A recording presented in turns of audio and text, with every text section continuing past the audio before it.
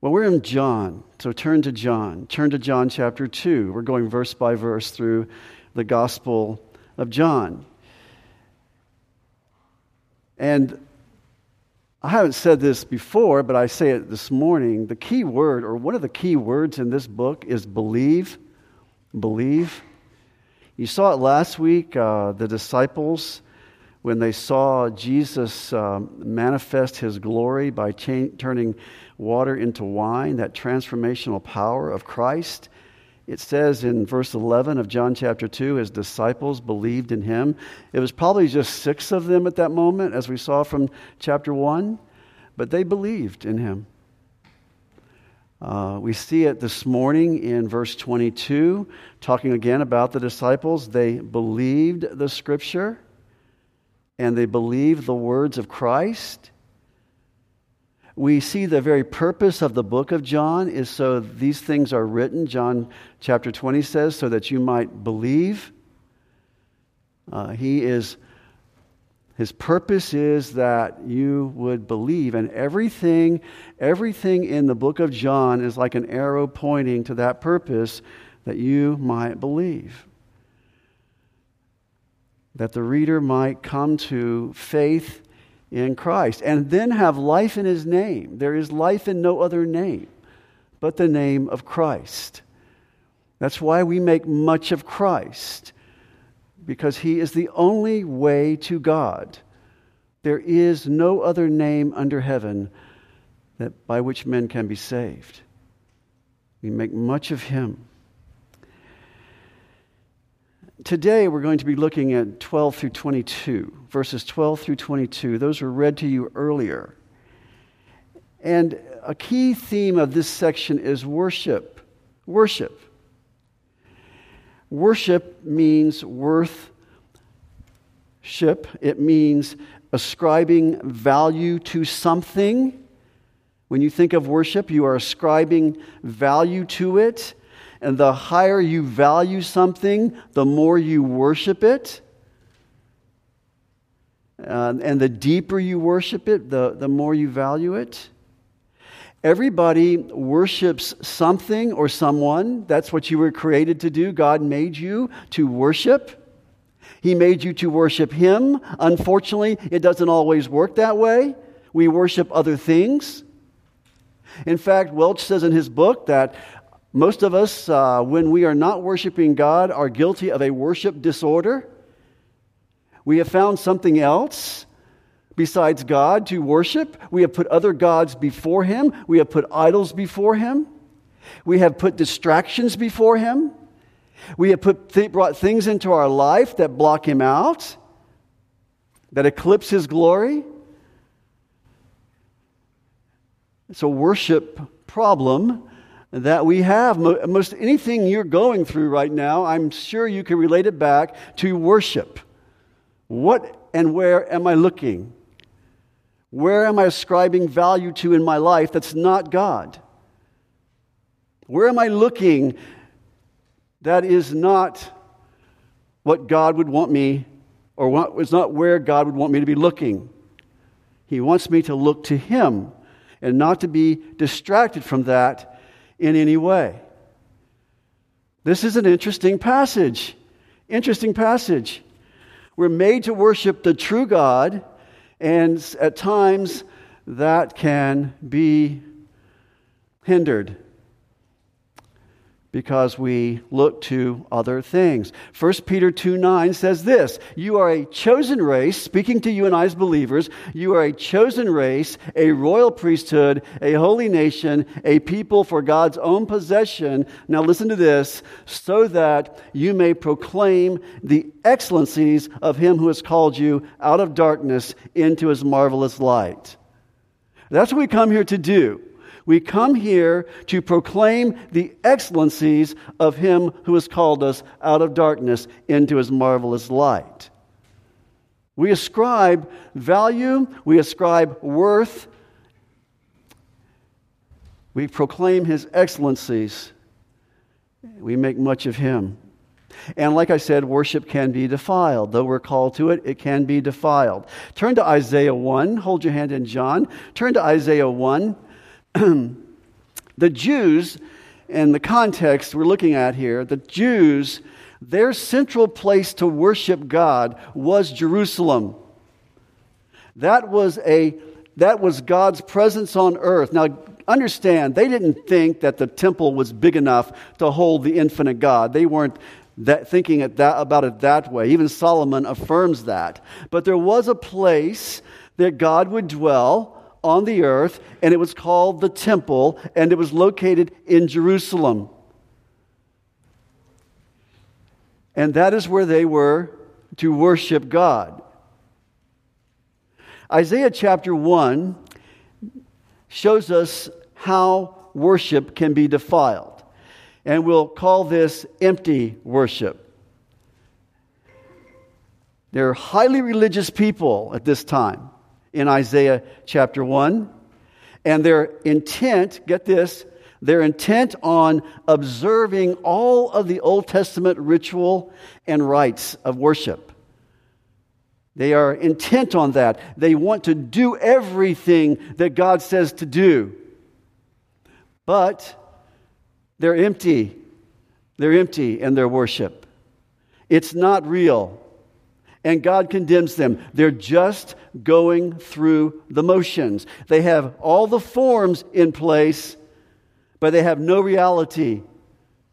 No reality. Notice with me in verse 11. God is speaking here through the prophet Isaiah. He says this in verse 11 of Isaiah chapter 1. What are your multiplied sacrifices to me, says the Lord? I've had enough of burnt offerings of rams and the fat of fed cattle. And I take no pleasure in the blood of bulls, lambs, or goats. Even though I prescribed all this stuff, I take no pleasure in it. When you come to appear before me, verse 12 says, who requires of you this trampling of my courts? Bring your worthless offerings no longer. Incense is an abomination to me. New moon and Sabbath, the calling of assemblies. I cannot endure iniquity and the solemn assembly. I hate your new moon festivals and your appointed feast. They have become a burden to me. I am weary of bearing them. So when you spread out your hands in prayer, I will hide my eyes from you. Yes, even though you multiply your prayers, I will not listen. Your hands are covered with blood. It's all offensive to me, God says. Even though I prescribed it to you, the way you are doing it is offensive to me. Vile and empty observance. They're covering they're covering their sin with religious activity is the point. He condemns them for their sinfulness. You'll do all of this and then just go out and sin and sin and sin and do evil. Psalm 15 says this, 1 and 2, O Lord, who can abide in your tent, in your sanctuary? Who may dwell on your holy hill? He who walks with integrity and works righteousness and speaks truth in his heart. See, true worship is not an emptiness, it's a heart issue. It's what's in my heart. What is motivating me to worship? Is it empty, just go through the motions? Or is there a heart and love for God that brings me to desiring to be obedient to Him? Another problem in the Old Testament tells us that Israel had in their worship. Turn to Ezekiel chapter 8. Ezekiel chapter 8. This we'll call bad doctrine, errant doctrine. In Ezekiel chapter 8, verse 9, he said to me, verse 9, Ezekiel chapter 8, and he said to me, Go in and see the wicked abominations that they are committing here in the temple. So I entered and I looked, and behold, every form of creeping things and beast and detestable things with all the idols of the house of Israel were carved on the wall all around. Verse 11, standing in front of them were 70 elders of the house of Israel with Jezaniah the son of Shaphan standing among them, each man with his censer in his hand, and the fragrance of the cloud of the incense rising. Then he said to me, Son of man, do you see what the elders of the house of Israel are committing in the dark? each man in the room of his carved images. For they say, the Lord does not see us. The Lord has forsaken the land. Go down to verse 14. Then he brought me to the entrance of the gate of the Lord's house, which was toward the north. And behold, women were sitting there weeping for Tammuz. There's bad doctrine right there with Tammuz. The fertility god, the god who they said would die each winter because the crops would go dormant. And so they're praying she would come back to Tammuz would come back to life and cause the crops to blossom again. Worshipping a false god. That was done by these female worshipers. Go down to verse 16. Even idolizing the sun. Notice in verse 16. Then he brought me into the inner court of the Lord's house. And behold, at the entrance to the temple of the Lord, between the porch and the altar, there were about 25 men with their backs to the temple of the Lord and their faces toward the east. And they were prostrating themselves eastward toward the sun. I'm just saying, you got empty hearts and you got bad doctrine that can defile worship. You can have a wrong view of God, as we see here. You can see God in a God you want to make in your own image, or a God that you want to create yourself. You can go to worship and have wrong ideas about who God is. You can worship a God that you've sort of brought up in your own imagination. Many people do that. That is defiling worship. That is basically taking the Lord's name in vain. That's what it really is. When I think thoughts and entertain thoughts that are not true about Him. Well, there's another thing that defiles worship that we see in Israel, and that's happening here in John chapter 2. And it has to do with money and greed. Money and greed. It disrupts worship. It becomes the focus of our worship. And it's just like worshiping a false god. They worship the god of money, the god of greed and covetousness. They bring things into the house of God that are distraction and things that take the focus off of Him and put it onto something else. And that's what we see here in verse 6. Look at verse 16 of chapter 2. Are you back in John? Go back to John chapter 2, verse 16. Notice what he says. Jesus says, he says at the end of verse 16, take these things away. Stop making my Father's house a place of business. A place of business. A place of merchandise. Quit turning it into a shopping mall. The temple was to be a place of meditation, a place of sacrifice, of access to God, a place of prayer, a place of thinking high thoughts about God. The temple was a place of praise and adoration to God. The focus was to be on God, to exalt God. And that had been squeezed out by, we're going to see here in a moment, livestock sales.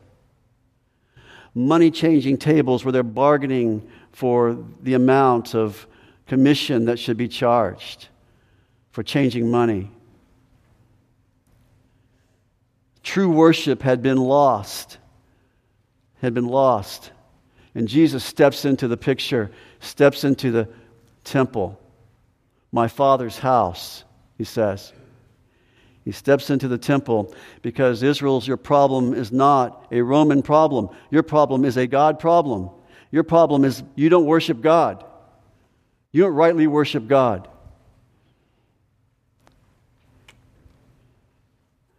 The narrative changes here in 12 through 22. The narrative changes, as you can tell. We have gone from choosing these or calling these men to be disciples at the end of chapter 1, or them calling each other, I should say, them recruiting one another to be followers of Jesus, to the wedding at Cana where he changed the water into wine. You saw that last time, and now it changes here, beginning in verse 12. The change of place and change of time changes. See verse 12? He went down to Capernaum. Capernaum is about 16 miles from Cana, east, northeast, north shore, northwest shore of the Sea of Galilee. It would eventually become the headquarters for Jesus' ministry in Capernaum. We're told that Jesus did have brothers, and we're even told that he has sisters, another place. So much for the perpetual virginity of Mary. Mary had other children, Jesus her firstborn, but not a father. The father was not Joseph, but these are Mary and Joseph's children. These are Jesus' half-brothers. They're there with him. They're not believers at this point. We don't see them becoming believers until later. We know James and Jude become believers. James, the leader of the Jerusalem church, Jude wrote the book of Jude. Those are his brothers, and his disciples are there, probably the 6 we met previous in Cana. They're with him, and they stayed there a few days, verse 12 tells us. And then it changes once again. We're going to move now to Jerusalem and the condition that Jesus finds the temple in when he gets there. Notice verse 13. The Passover of the Jews was near, and Jesus went up to Jerusalem. Deuteronomy 16:16 says that all Jews were to attend a number of feasts during the calendar year. The main ones that you would have that would be held in Jerusalem were the Feast of the Booths, Feast of Weeks, which is the same as Pentecost. The Feast of the Unleavened Bread and Passover were joined together. You'd have Passover, then you'd have the Feast of the Unleavened Bread. They're tied to the same event, the Exodus. This is the Feast of the Passover. This is the one that remembers when the death angel went through the tribe, the camp of the Israelites, and passed over the houses that had blood on their doorpost, sparing the firstborn of Israel, killing the firstborn of Egypt. So much turmoil came about because of that plague, that final plague, that Israel was set free and delivered from the bondage of Egypt. That's what Passover is remembering, the faithfulness of God. And every year on the 10th of Nisan being like March, April, Nisan would be the first full moon and end of March or the 1st of April. You'd choose your lamb on the 10th, and then you'd sacrifice your lamb on the 14th of Nisan. But this is something that Jesus did all throughout his life.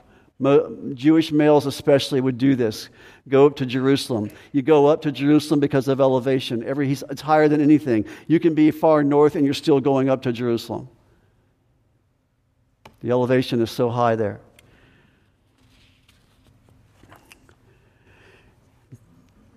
The year is AD 28, we're going to say. And the reason we say AD 28 is because down further in this passage, you will notice the religious leaders saying this temple, it's taken 46 years to build this temple. And one thing we do know is that the temple was started in BC 19 or 18.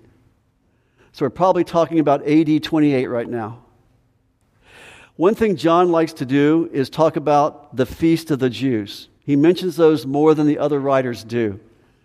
He mentions 3 Passovers, possibly some say a 4th, but 3 for sure. 3 Passovers are mentioned. Thus, the 3-year ministry of Christ. 3 times Jesus will go to Jerusalem to participate or celebrate a Passover. John 2, where we're at right now, John 6, and then later in John 11. That's the Passover. He will be the actual Passover lamb and be crucified. The final one.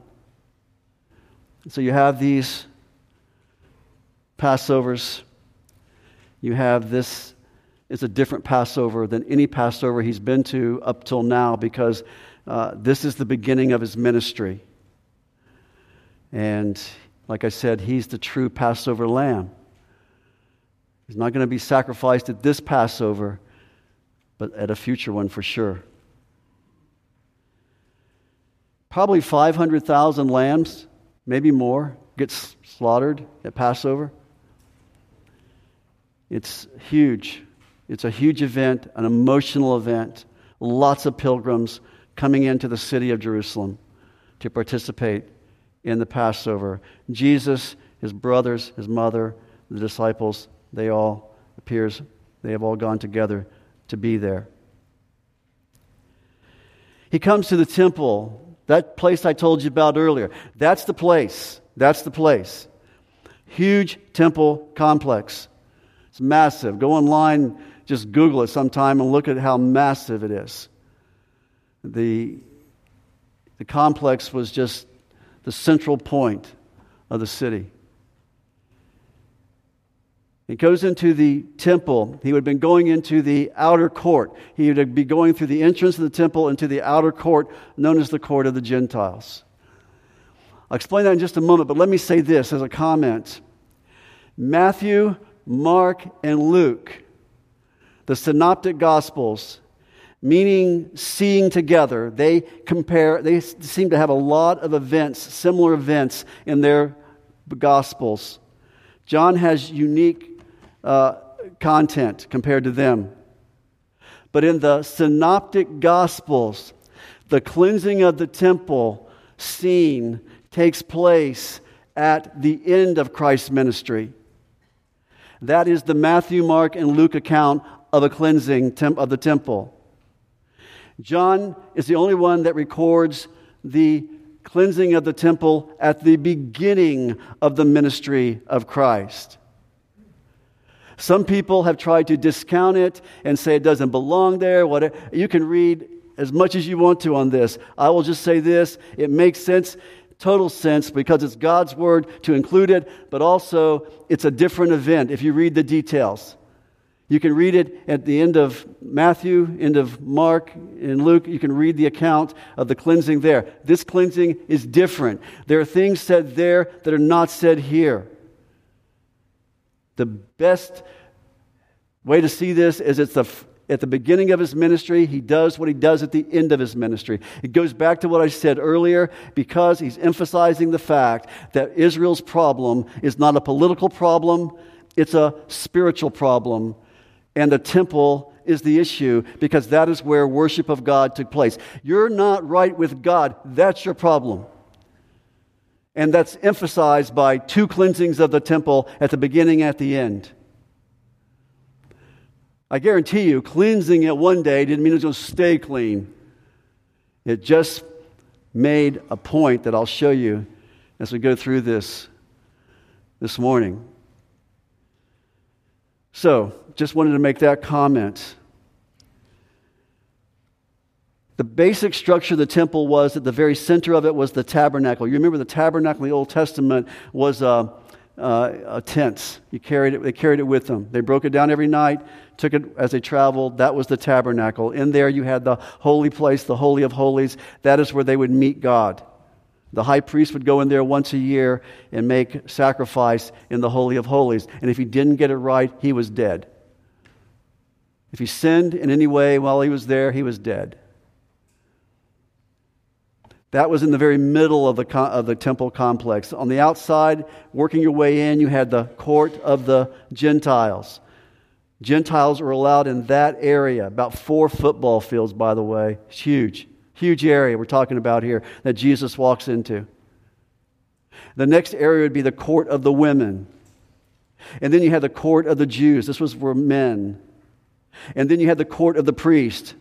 And then you had the sanctuary, or you had the Holy of Holies. You had the actual tabernacle portion. Remember, Solomon built the first one. Solomon built the first temple. Magnificent structure, but it was destroyed by the Babylonians in 586. About 518, it was rebuilt when the Jews came back from captivity in Babylon. It was Zerubbabel's temple, is what it was called then. It wasn't as massive as Solomon's temple. That was built maybe 518, somewhere around there. Can't recall the exact date. By the encouragement of Haggai and Zechariah to build that temple. They got it built. The temple that we're talking about right now is an improvement on the Zerubbabel temple. Basically, Herod is remodeling it. It's the Herodian temple. He's been doing it up to this point for 46 years, remodeling this structure, making it more elaborate and more incredible in its architecture. We're 46 years into the project at this point in time that we're talking about here. This is the Herodian temple. This is one that's constantly being improved upon. And that's the temple that Jesus walks into.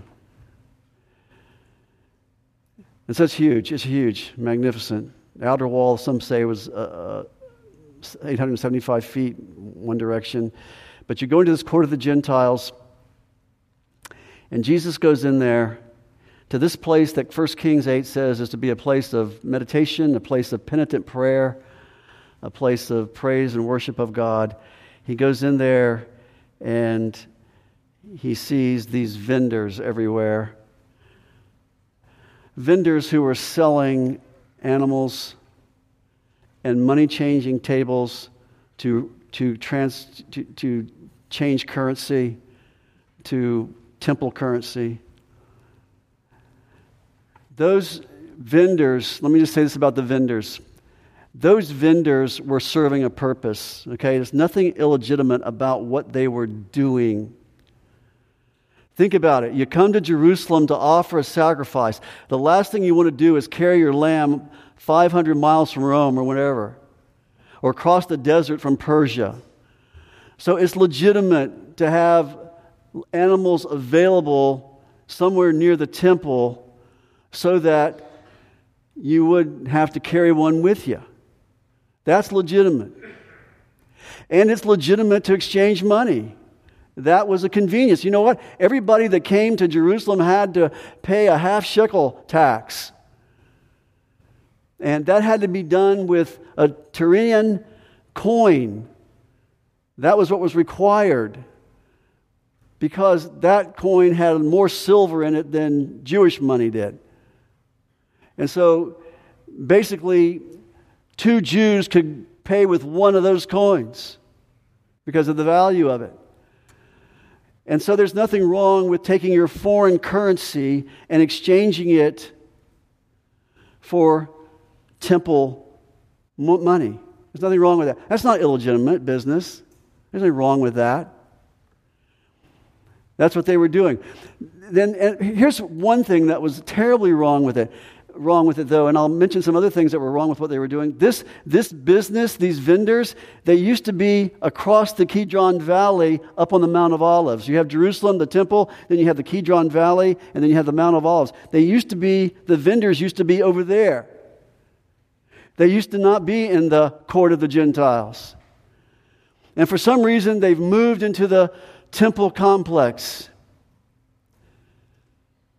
And keep this in mind, it's not that animals were not in the temple at all. Of course there were animals in the temple. They were in the temple for sacrificing. So that's not the issue. Animals in the temple, not the issue. Exchanging money, not the issue. Selling animals to travelers who've come from a long distance, not the issue. Not the issue at all. What Endersheim points out in his book entitled The Life and Times of Jesus the Messiah, which is an excellent book, and other commentators as well have added to these insights, but it was just the opportunists that were on hand to take advantage of the situation. As you can imagine, just think about the opportunities for abuse here. And that's what you had going on. And it's the reason Jesus calls them a den of robbers. He says that not in this passage, but he'll say it later in Luke's account and Matthew's account. First problem. The worshipers who did not have an animal would go to the temple. Your animal had to be inspected by a priest. If that priest found any flaw whatsoever in the animal that you brought yourself from your farm, from wherever you came from, and he decided that there were imperfections in that animal and there was blemishes in that animal, or he just saw some kind of deformity, he would say, no, this is not an acceptable sacrifice. The problem was priests were abusing that. Because what they wanted you to do was go over here and buy one of these temple-approved animals, to which the temple priests were getting a kickback from. were profiting from themselves. I'm not saying every priest was doing that. I'm just saying these were the type of abuses that were taking place. That's called racketeering, by the way. When you fraudulently solve a problem you create. Not acceptable, but I know what you can do about it. Go to this vendor right there inside the court of the Gentiles and buy you an acceptable sacrifice. Those are temple-approved sacrifices. Second thing would be, let's talk about the money that you'd be exchanging for the temple coin by the money changers. The exchange rate was up to 12%. Now that, I don't know if that's a lot. That's a lot, isn't it? That's a lot. Yeah, that's a lot. But think about these people. They have no choice. They have to change their money. You're doing this to your own people. You're charging them exorbitant interest rate to change their money from a Roman coin or wherever you're from. Something that has Caesar's face on it definitely is not acceptable, to the Tyrian coin that was acceptable. You're extorting money from people who are in a situation they can't do anything about. They have to do this. And then there's the selling of the animal in the temple at an inflated cost. Indersheim points out that you could pay $4 for a pair of pigeons that would normally cost a nickel. It kind of reminds you of flowers at a wedding. Follow me? You call those wedding flowers, the price goes up, right? You call that a temple animal, a sacrifice animal, the price goes up. Same thing. Extortion, taking advantage of people, like going to a football game, FSU football game, $5 for a hot dog, right? And you go, well, I could go home and buy a whole pack of hot dogs and all the condiments.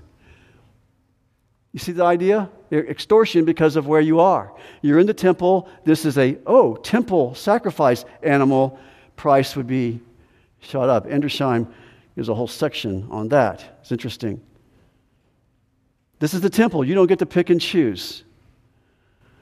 You had to pay those prices. You had no choice. You had to make that sacrifice. These vendors were there and they were exploiting people. And that's the problem. That's the problem. The other problem is you brought this into the temple itself. It's not outside the temple. You've turned my Father's house into a place of merchandise, of marketing, of bargaining. The focus is not on worship of God. It's on getting the best rate. It's on trying not to get taken advantage of. You've taken the focus off of what the temple is all about. And so, they were probably doing it across the valley as well, extorting people, but now it's right here, right under the very nose of God. It's happening. And Jesus doesn't hear prayers. He doesn't hear songs of praise. He doesn't hear anything about people crying out to God in worship and adoring God. He's just hearing sheep bleating and cows mooing and bargaining going on everywhere. People getting swindled. Den of robbers. Den of robbers. So he sees that. That's what verse 14, that's what we saw in verse 14. He found the temple, those who were selling sheep and oxen and doves, and the money changers seated at their tables. And notice what he does. He made a scourge of cords and drove them out of the temple with the sheep and the oxen and poured out the coins on the money changers and overturned their tables. He makes a whip. Maybe he found a rope on the ground. Who knows? Cords, put them all together. He makes a whip and he says, take these things away, and he starts...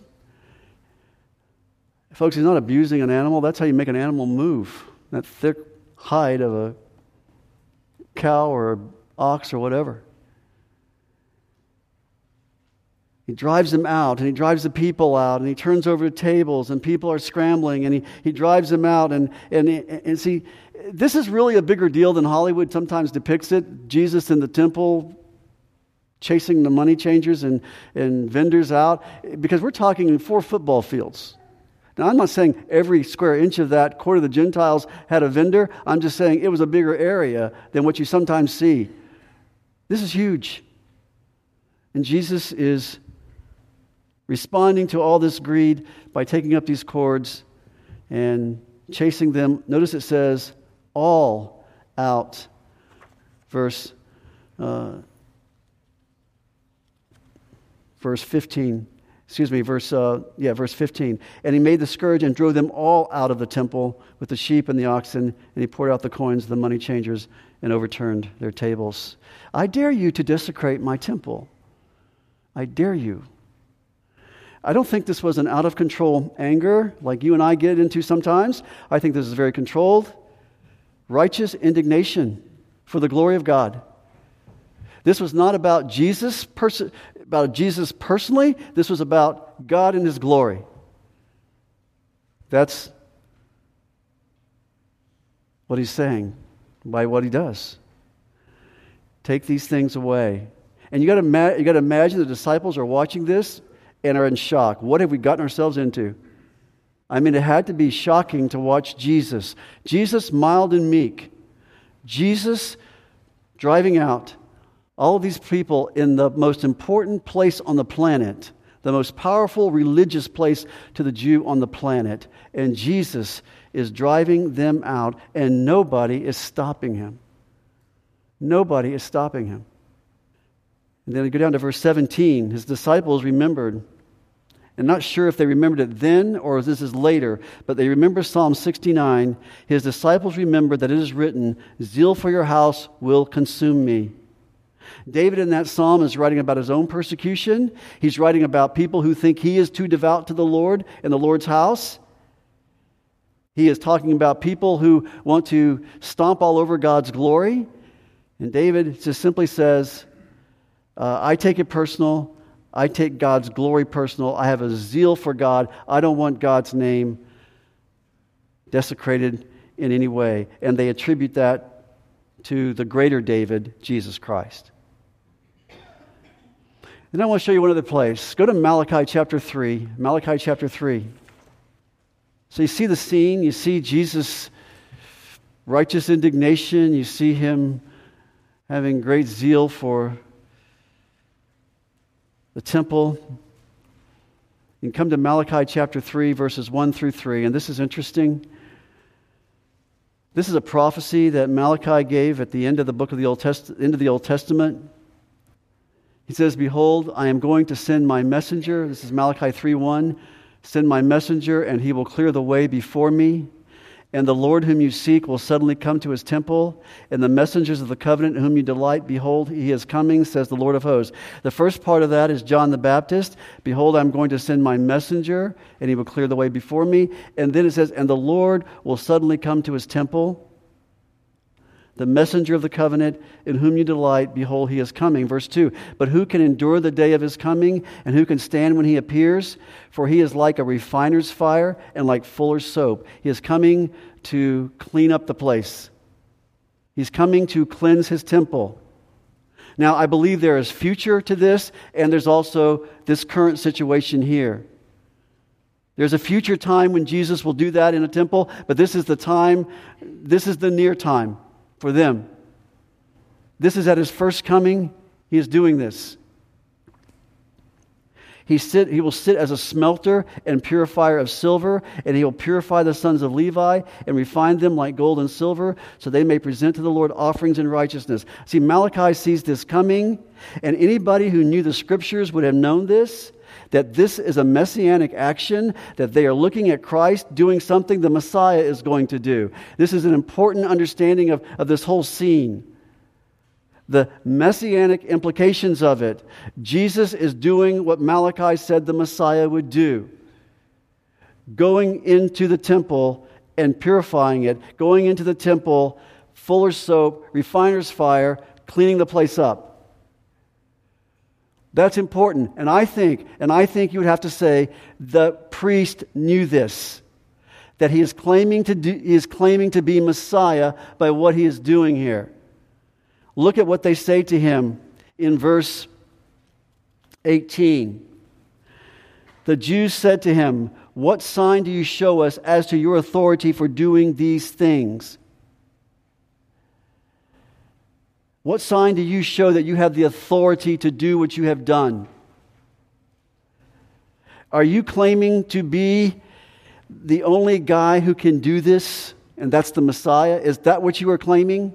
They knew about a guy named John the Baptist out in the desert who was talking about a prophet who would come that was greater than John the Baptist. They knew about that. Maybe this was that guy.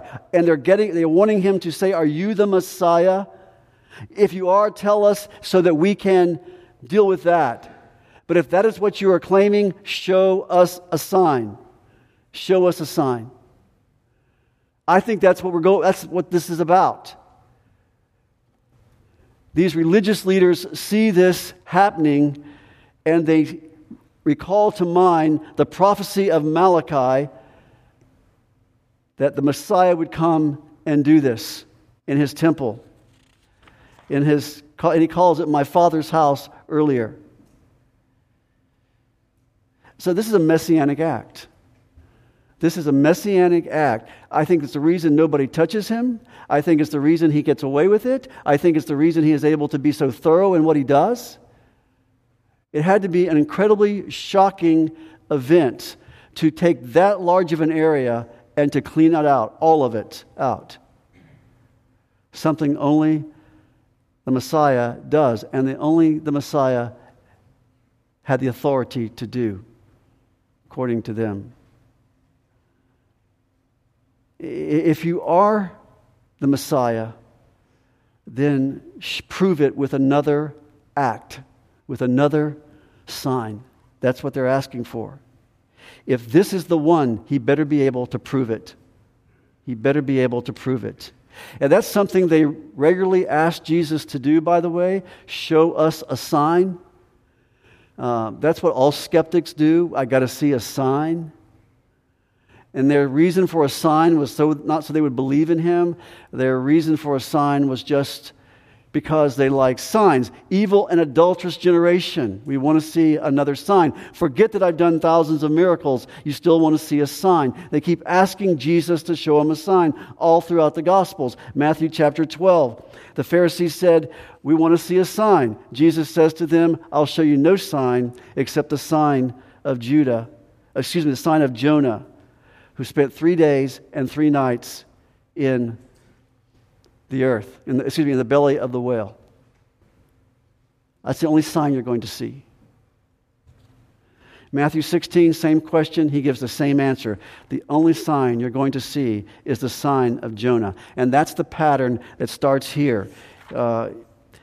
He says in verse 19, look at verse 19, Jesus answered them, "Destroy this temple, and in 3 days I will raise it up."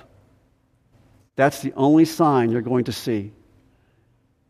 Destroy this temple, in 3 days I will raise it up. And the Jews say in verse 20, it took 46 years to build this temple, and you will raise it up in 3 days. See, they're thinking temple. He's talking temple.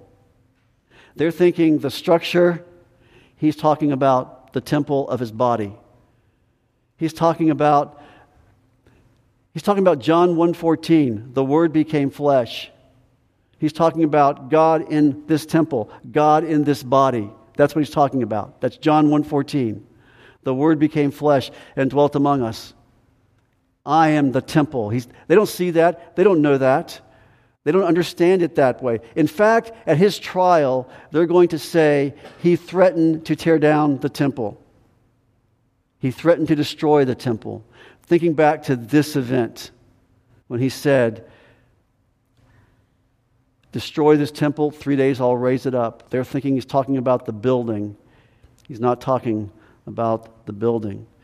The Jews say in verse 20, it took 46 years to build this temple, and you will raise it up in 3 days. You see, they're thinking the building.